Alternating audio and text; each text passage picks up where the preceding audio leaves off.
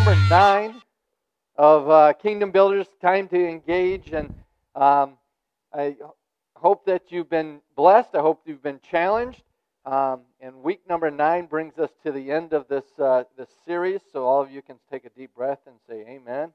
But I just want to recap a little bit about where we've been going. We went over the last 9 weeks. The first week we covered God is still pouring out His Spirit on all flesh. Some of you were baptized in the Holy Spirit one day long ago, but I'm telling you that the Bible does not teach a one-time baptism in the Holy Spirit. It's a continual thing that happens in our lives, that we are filled to overflowing with the power and the presence of God in our lives. And we as individuals need to constantly, we'll probably talk about this next week, but we need to constantly be filled to overflowing with the Holy Spirit, the presence of the Holy Spirit, just the awareness of God in our life and His power. But we're empowered to, and the reason why He does this is because that's part of living in the kingdom. That's part of living in the kingdom. And we are all kings and priests. That was what we see in week 2. We're all kings and priests, making up one holy building, one spiritual building in the kingdom of God. In week 3, we've seen that we all have received gifts. All means all, right? I've told you this before. When I go to the cupboard and I grab like a box of Cheez-Its or something that's in the cupboard, and I open it up, and because my kids got to it first, it's all gone, right? All of it's gone. Well, this is just the opposite. All of us have received gifts from God. And that might be like, I didn't know that. Well, now you know. Start talking to Him about what gift have you given me so that I can be effective not only in my everyday life but in the kingdom of God. And in week 4 we've seen that Jesus has given the fivefold ministry to equip the body for the work of the ministry. Right? We need to be around people. We need to have church leaders that are out for your good. They're out to equip you, to mature you, to disciple you in the things of God and what God has put in you so that you can turn around and be a blessing to the world. You should not connect yourself with leaders that are constantly trying to make you dependent on them. That's not how the body of Christ works. It's not super dupers and everybody else is just average citizens in the body of Christ. No, each of us have been gifted by God. Each of us have the same Holy Spirit. Each of us has a mission and a divine destiny given to us by God. And leadership should be cultivating that in the body of Christ. In week 5, we've seen that ministry is not a one-size-fits-all. We try to copy what we've seen other people do. We try to think that my personality isn't a personality that God can use. You know, look, Jesus, the way He ministered throughout the Gospels it's different all the time. It's not cookie cutter. God's not looking for... God is a God of variety, right? He likes choices. I mean, and we talked about that. Look around this room. He likes different types of people, right? Because you guys are different. And I'm different, right? We're all different. And He's called us to so we can minister to others, and we've been created for a particular function in the kingdom of God. In week 6, we've seen that Jesus, this is such great news, Jesus is committed to building His church. The great committed. Committed. Great committed. Great. That's not a good way to say that. He is committed, right? The three greats, or the 3 great C's, or whatever. Committed, and then because Jesus is committed to us, He has given us the Great Commission.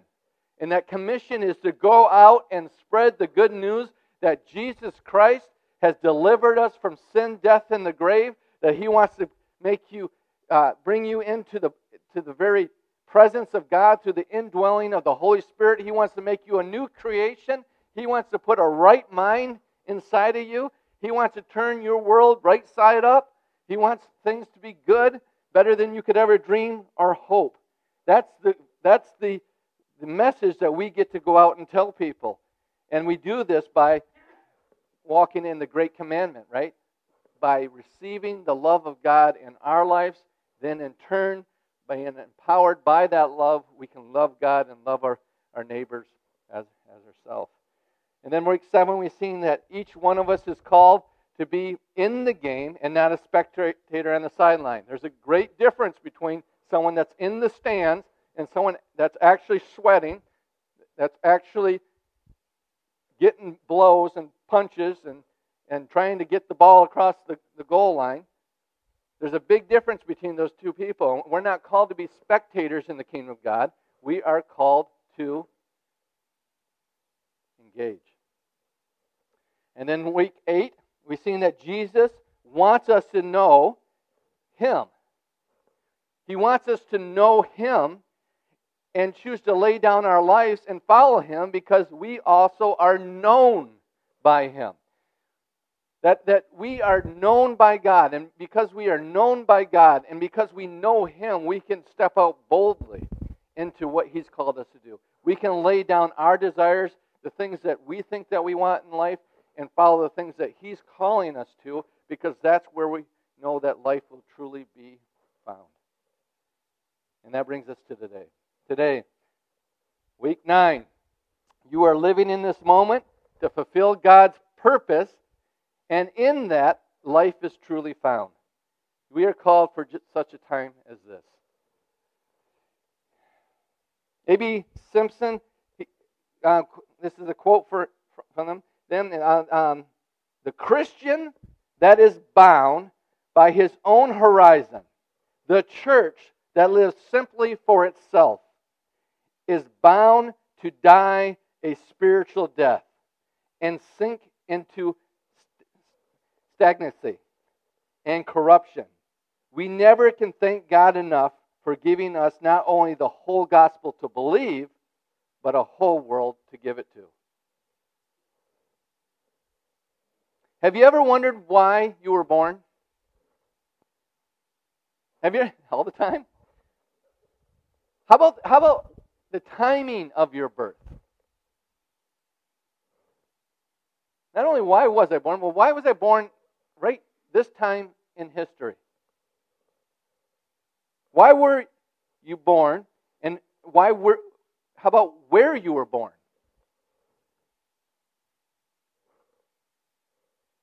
Listen to what Paul states to the Athenians in Athens. He says in Acts chapter 17, verse 26, he says, from one man he made all the nations, that they should inhabit the whole earth. And he marked out their appointed times in history and the boundaries of their lands. See, if God can mark out and appoint times of nations, what about individuals within those nations? You might believe that you have no purpose, that you're here by accident, but God and the Scriptures make it clear that He knows you, He knew you before you were born, and He has a plan for your life that was before you were ever a thought in your mother's mind. See, maybe you were unplanned for your parents.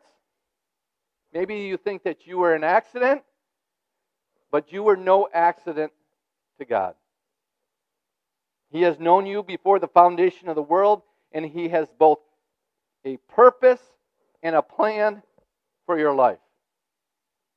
And that purpose and that plan does not evaporate with age. Consider these scriptures.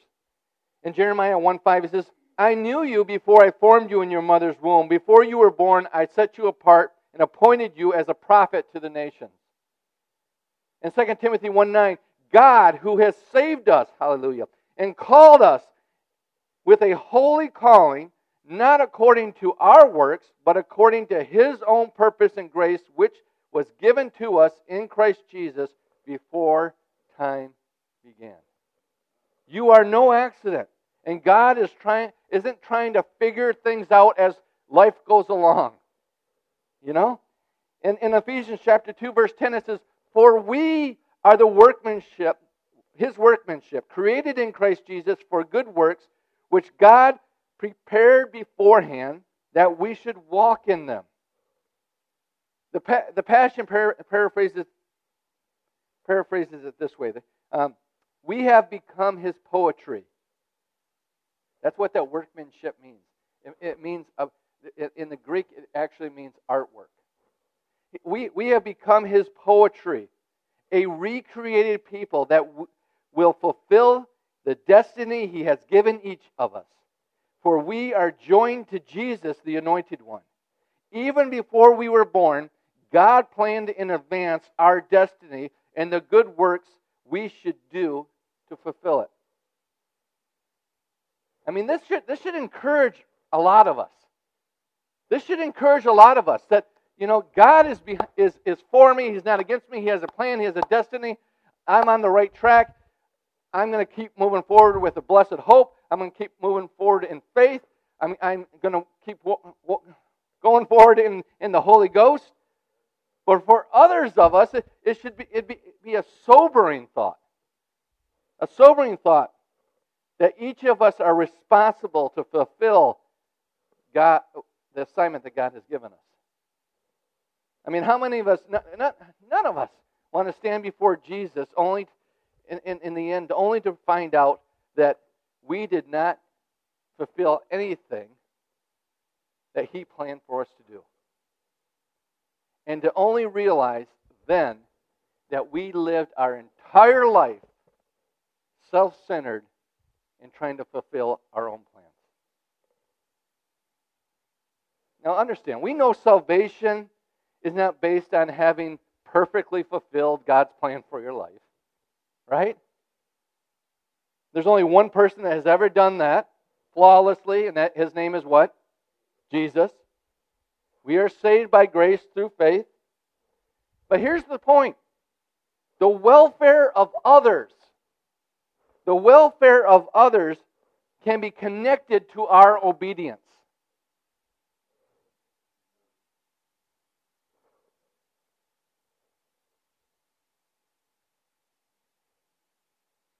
The welfare of others are connected to our obedience.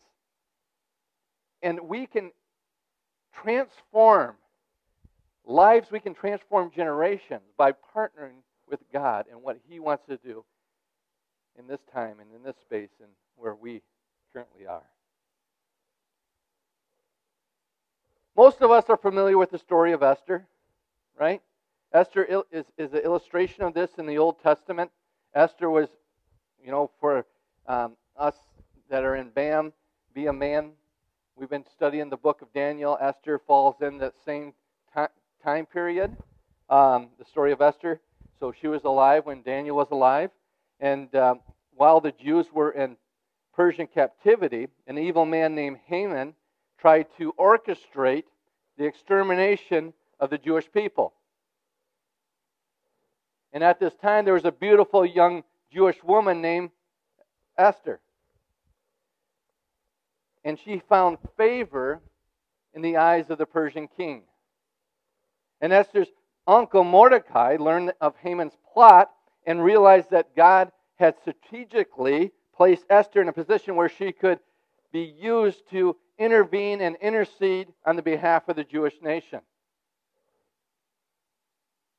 And her uncle tells her this in Esther 4:14. It says, "For if you remain completely silent at this time, relief and deliverance will arise for the Jews from another place. But you and your father's house will perish. Yet who knows whether you have come to the kingdom for such a time as this?" And I think we could say that same thing to Christians living in this time and in this period. That God's will, God's plan, God's destiny for the church, His kingdom in this world will come to pass. But who knows if we have been placed in His kingdom for such a time as this? I mean, this idea of coming to the kingdom for such a time as this. It speaks so powerfully of destiny and divine purpose. Now, we might never be put in a position where we're going to change the outcome of an entire nation as Esther. But we got to understand that in God's overall plan, each of the things that we're called to do plays a major role. We might not single-handedly save a nation, but God can use all of us as part of a team to change the lives of others. It's important. One of the things to remember, and I've said this many times before, is that, we think of great Christian leaders. I mean, Billy Graham is one. And we think of what amazing work he did for the kingdom of God and reaching souls for the kingdom of God and transforming a nation and getting people to focus on Jesus and the gospel. But there was one man that led Billy Graham to the Lord. And in the eyes of many people, they think this one man isn't important. But I just wonder how important he is to the kingdom of God. That he fulfilled his purpose. He was willing to fulfill his role. See, we might not think that we're changing, that what we do will change nations, but who knows that one individual that we do change, what they will do. See, it's important not to miss simple opportunities that are right in front of us. They're there every day.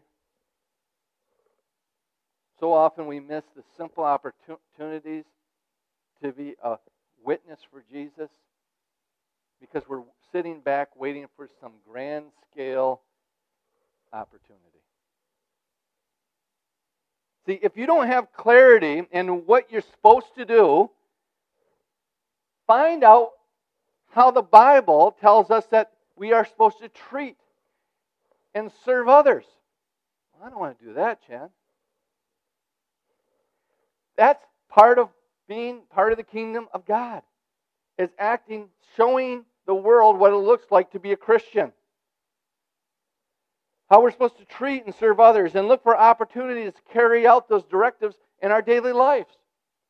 Look at ways to be a blessing to humanity. To be a giver rather than a taker in humanity.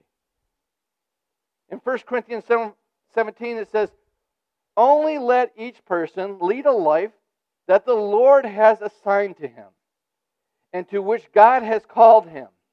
This is my rule in all the churches. This is how the Message translation puts it.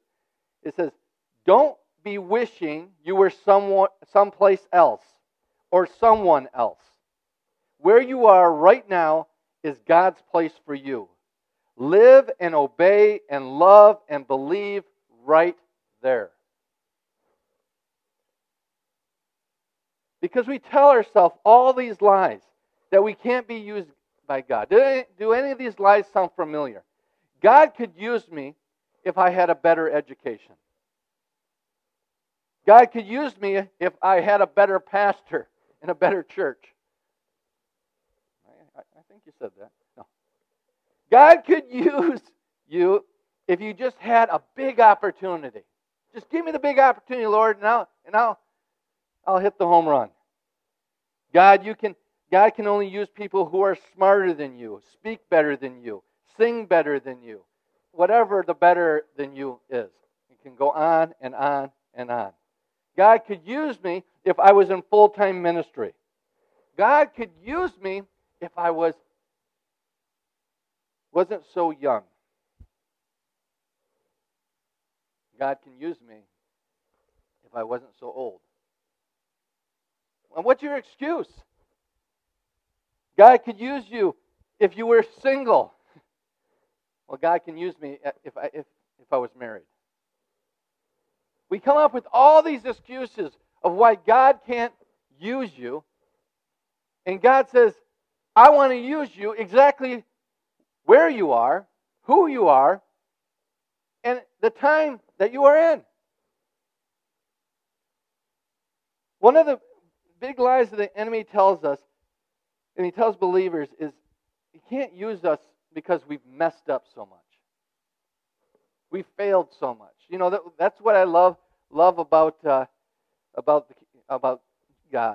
our Father, is that He gives endless mulligans.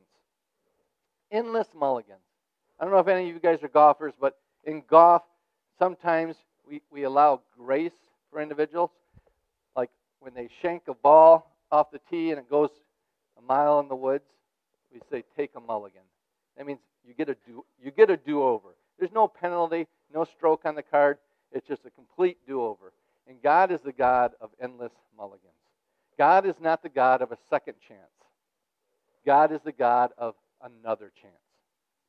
And another chance and another chance.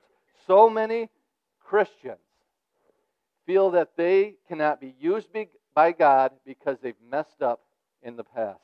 And I want you to hear it loud and clear. It's time to take a mulligan. It's time for a do-over. I mean, think about Peter.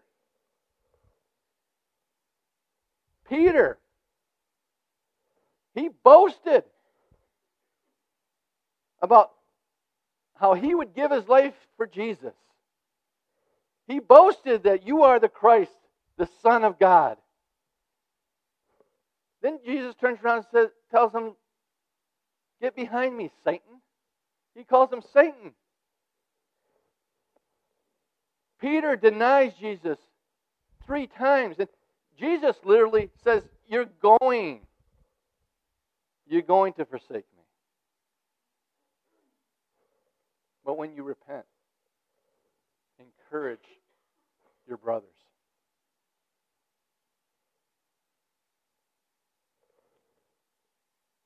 God knew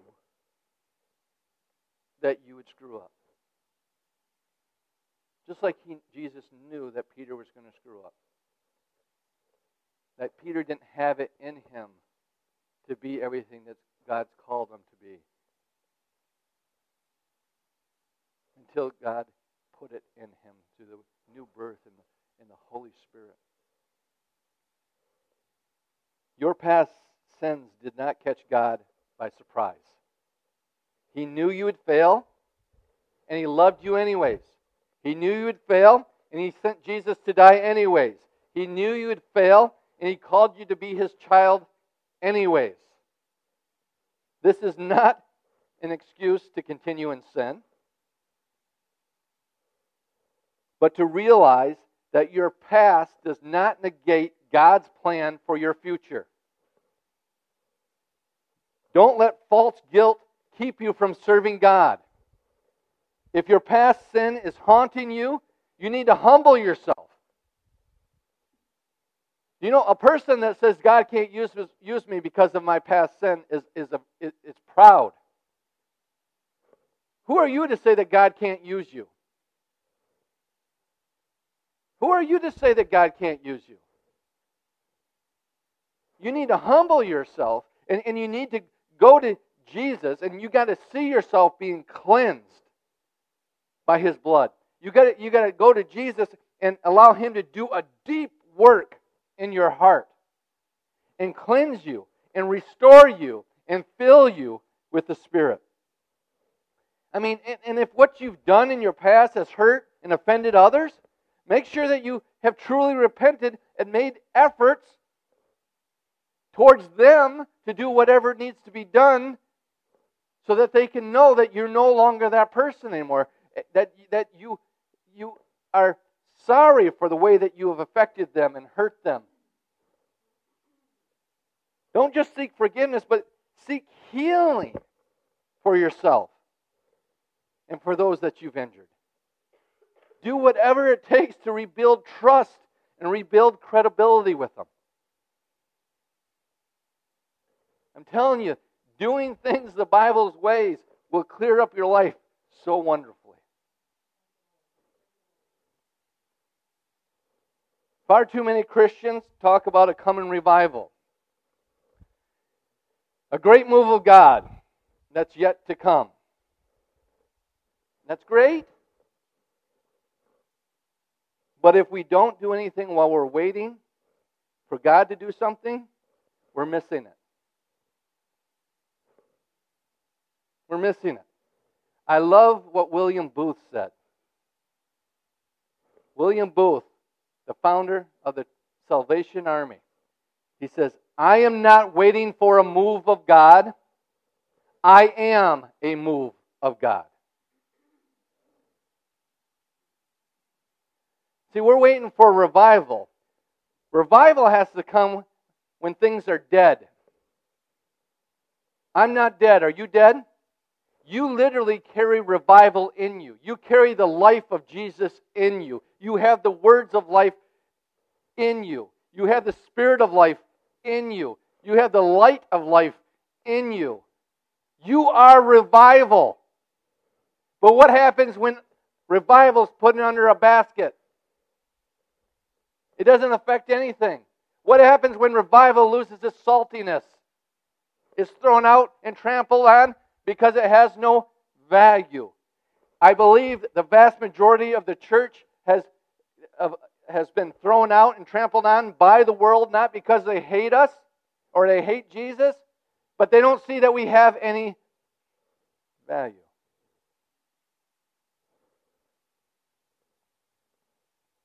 You are a move of God.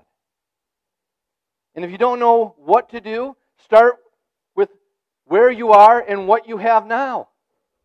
Instead of dreaming about some far-off future move of God, ask God to open your eyes to the opportunities that are all around us now. You know, Paul said in Galatians chapter 6, verse 10, it says, wherever we have the opportunity, we should do good to everyone, especially to those in the family of faith. Here's what Jesus said. In John chapter 4, verse 35, it says, you know the saying, 4 months between planting and harvest.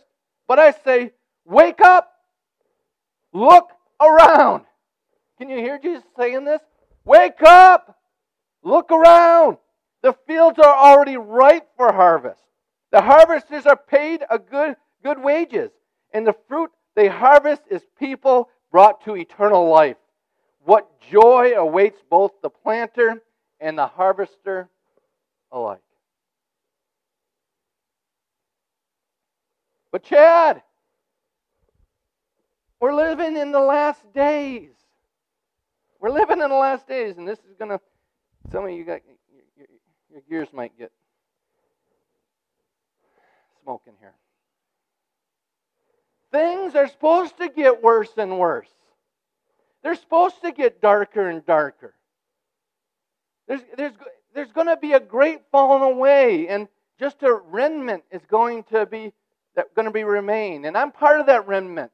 I got a whole basement filled with guns, baked beans, dried rice, batteries to prove it.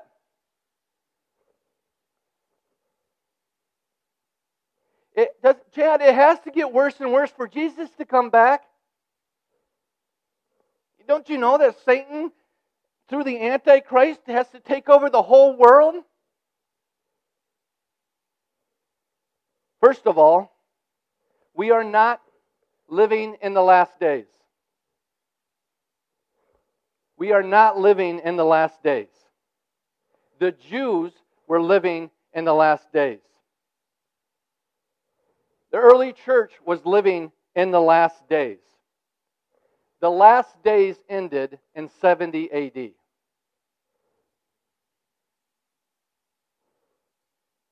The Jews were judged for rejecting their Messiah, and Jerusalem, the temple, and the whole old covenant system was done away with.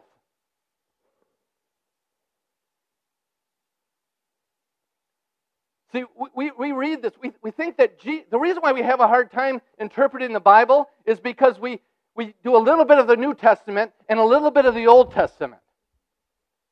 The Old Testament has been completely done away with. Completely. If you are trying to appease God, if you're trying to earn God's favor by doing things in the Old Testament, you are Antichrist. You have the spirit of Antichrist. The new covenant is all about Jesus. It's all about faith in Jesus. It's all about dependent on Jesus. It's all about what Jesus has accomplished. It's all about Jesus. And when you start reading the New Testament and finding things are coming to an end, and the end is near, and all this end of days, and you start reading it through the lens of the old covenant, the old system, the old way that God dealt with humanity through the Jewish nation is coming to an end because they rejected their Messiah. It opens up the whole book. We don't have to look for Morse code and pick and choose and find all these things and put them together and make up this sci-fi mystery. We are not living in the last days. The church is living in a new day. We are living in a new day.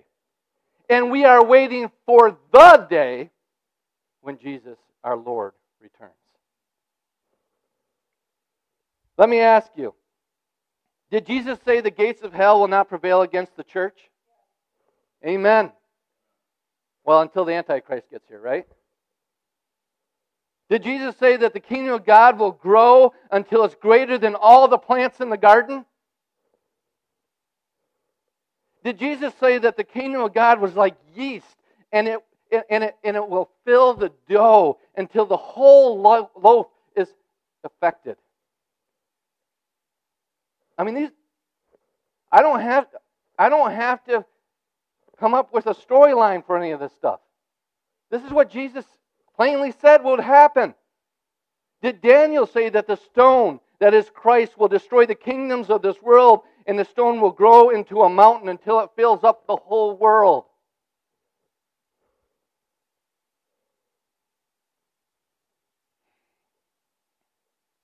Did Paul say that all creation is groaning and moaning in travail for the manifestation of the sons and daughters of God? See, the problem with so many Christians is they're treating their life, they're treating this world, they're treating the things that God is trying to do in the world like a rental car. How many of you guys treat your rental car the same way that you treat your car? One of the things that I find interesting, they used to be able to go to repo lots. They have websites and you could buy a repo car. And you could get a really good deal on it, but I was always concerned about it because I'm thinking, if it's repoed, I wonder how many oil changes it had. I wonder how they took care of it. How do you guys take care of a rental car when you have it? You drive it like you stole it. Right? Some of you have had them up on 2 wheels. I know you. I hit a curb. Oh. How many of you have ever, after you just rented a rental car, said, you know what? I'm going to take it to the detail shop. I'm going to have it detailed. I'm going to have it armoralled. I'm going to have it polished before I return it. The only reason you return it with a full tank is because they're going to charge you more if you don't. And a lot of Christians are living like this world is going to pass away. That this isn't my home. I'm telling you, this is your home. If you go to be with the Lord before Jesus' return, guess what? You're coming back with the Lord, and this is your home. Jesus says when He returns, He's going to judge the nations. There will be sheep nations and there will be goat nations. So if Jesus is going to judge the nations, there's going to be sheep nations and there's going to be goat nations. When He returns His second time, how can the Antichrist take over the whole world?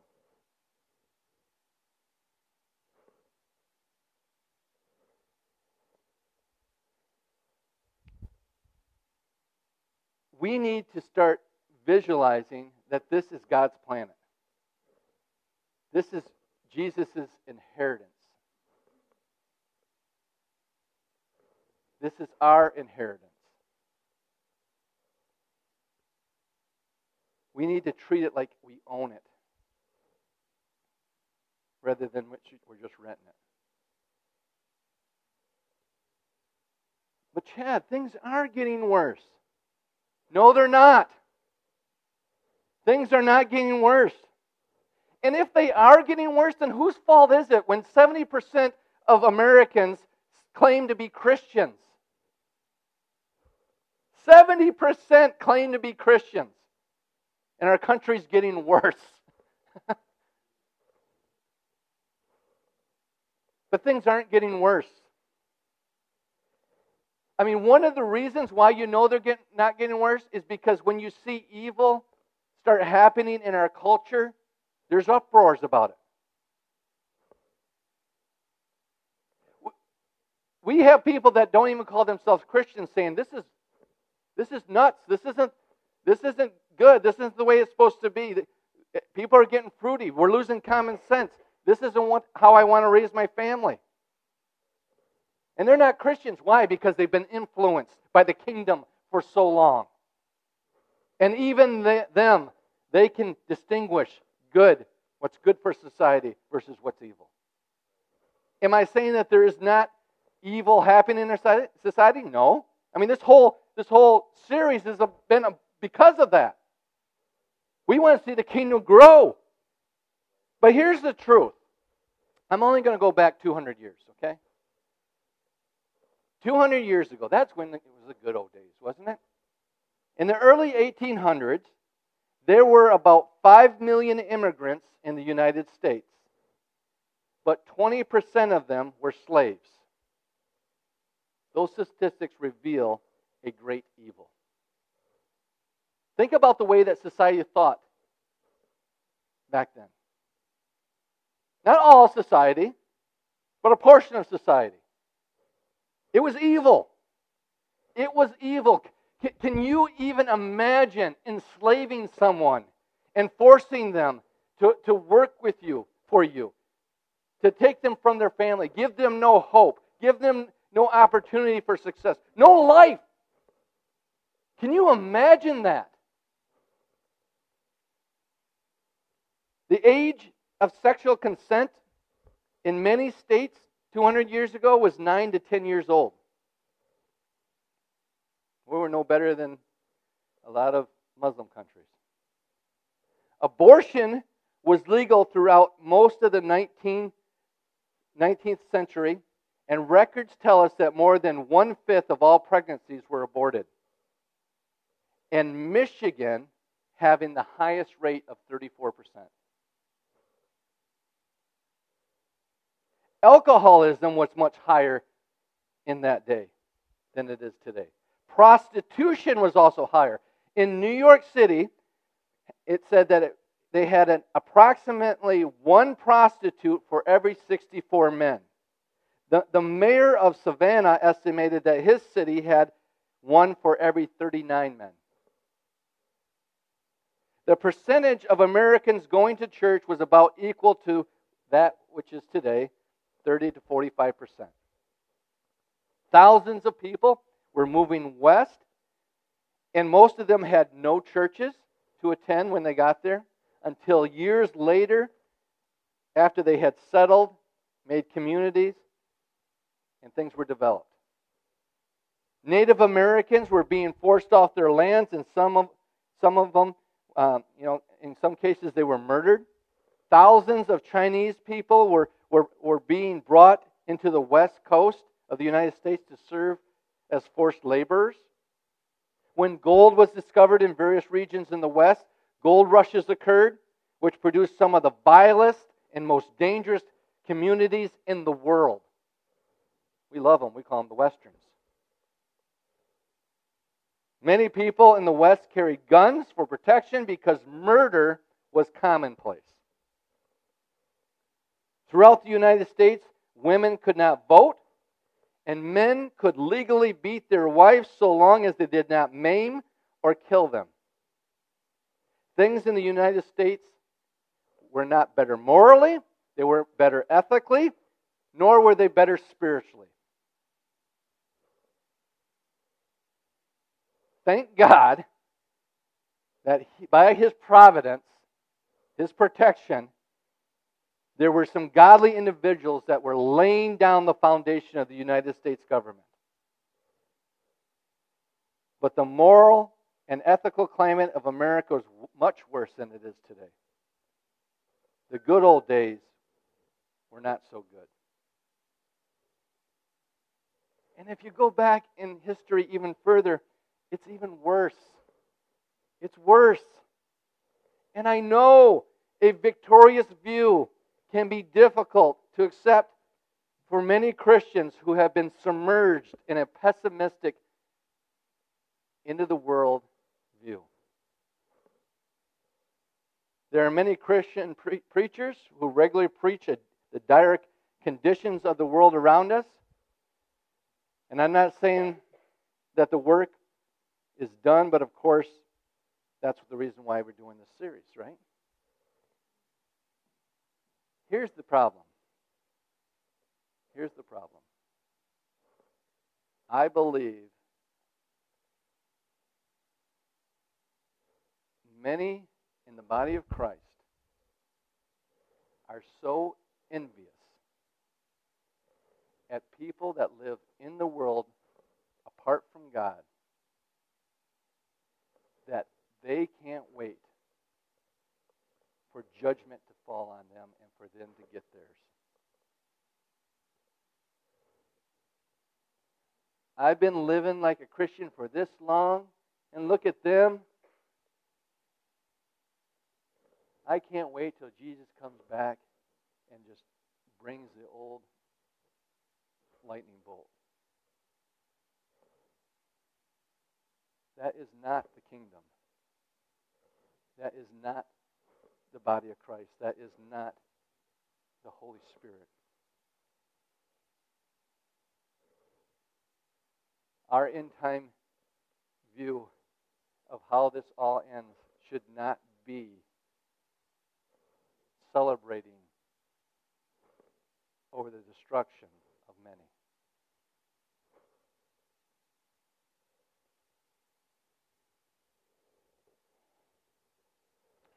We have much work ahead of us.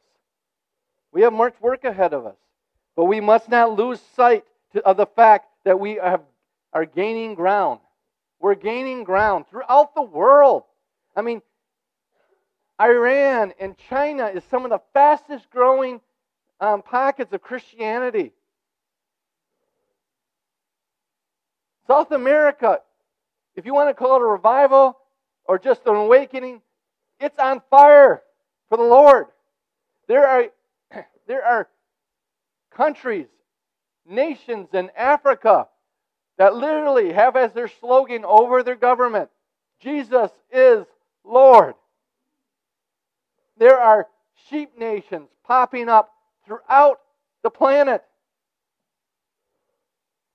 And they're choosing to do so despite losing foreign aid from the UN, foreign aid from corrupt American governments.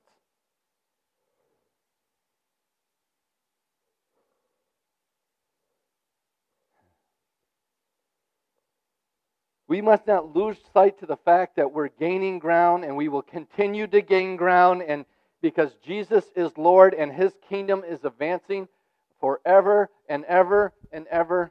Amen. Amen. And we get to be a part of this. All these excuses that we have for not engaging and not taking things seriously. We're not living in the last days, and that's no excuse. Even if you thought we were, it's no excuse for not engaging. How many of you guys have ever heard of the 7 deadly sins? Heard of that? I think there was a movie even on it. But I know none of you guys watched it. So, right? Oh, yeah, right. So do you know where the 7 deadly sins can be found in Scripture? Don't answer. They're not listed in Scripture. There's no Scripture that lists the 7 deadly sins. Some of the early church leaders, they got together and made a list of the worst sins so that people would know what not to do. So here's the list. Pride, greed, wrath, lust, envy, gluttony, and sloth. Now when you read that list, it seems like it's a pretty good list, but there's one there's one on there that it seems out of place to me. They listed sloth as a deadly sin.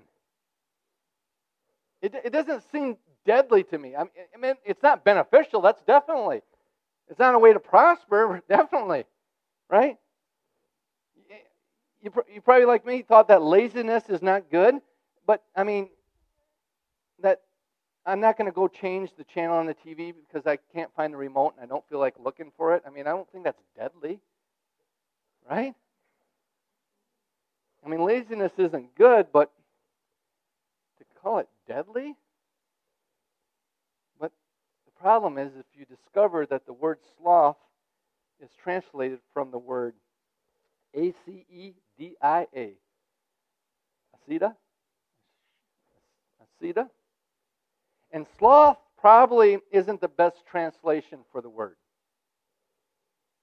A better way to convey what the early leaders of the church were trying to get across would be to translate the word spiritual apathy. Spiritual apathy. You reach a point where you simply say, I don't care. I don't care. It's not important. God loves you and sent His Son to die on the cross for you and to forgive your sins, and we shrug our shoulder. That's asida.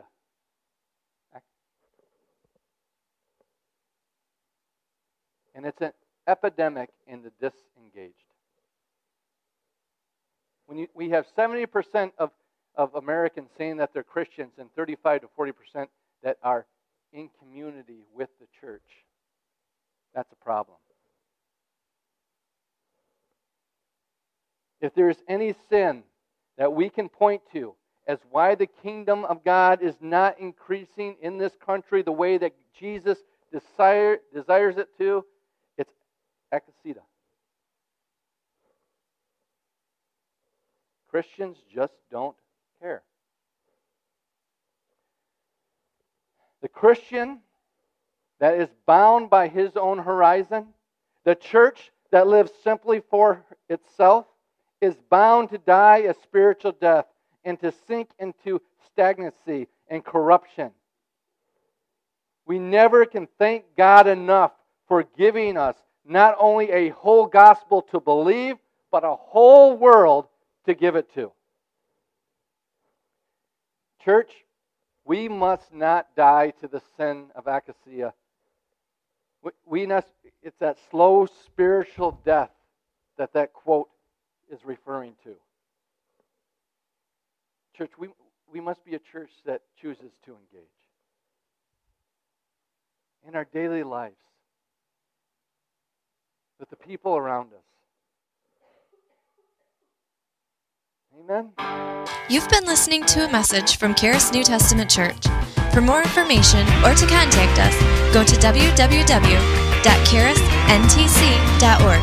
And remember, you are deeply loved, highly favored, and destined to reign in Christ Jesus.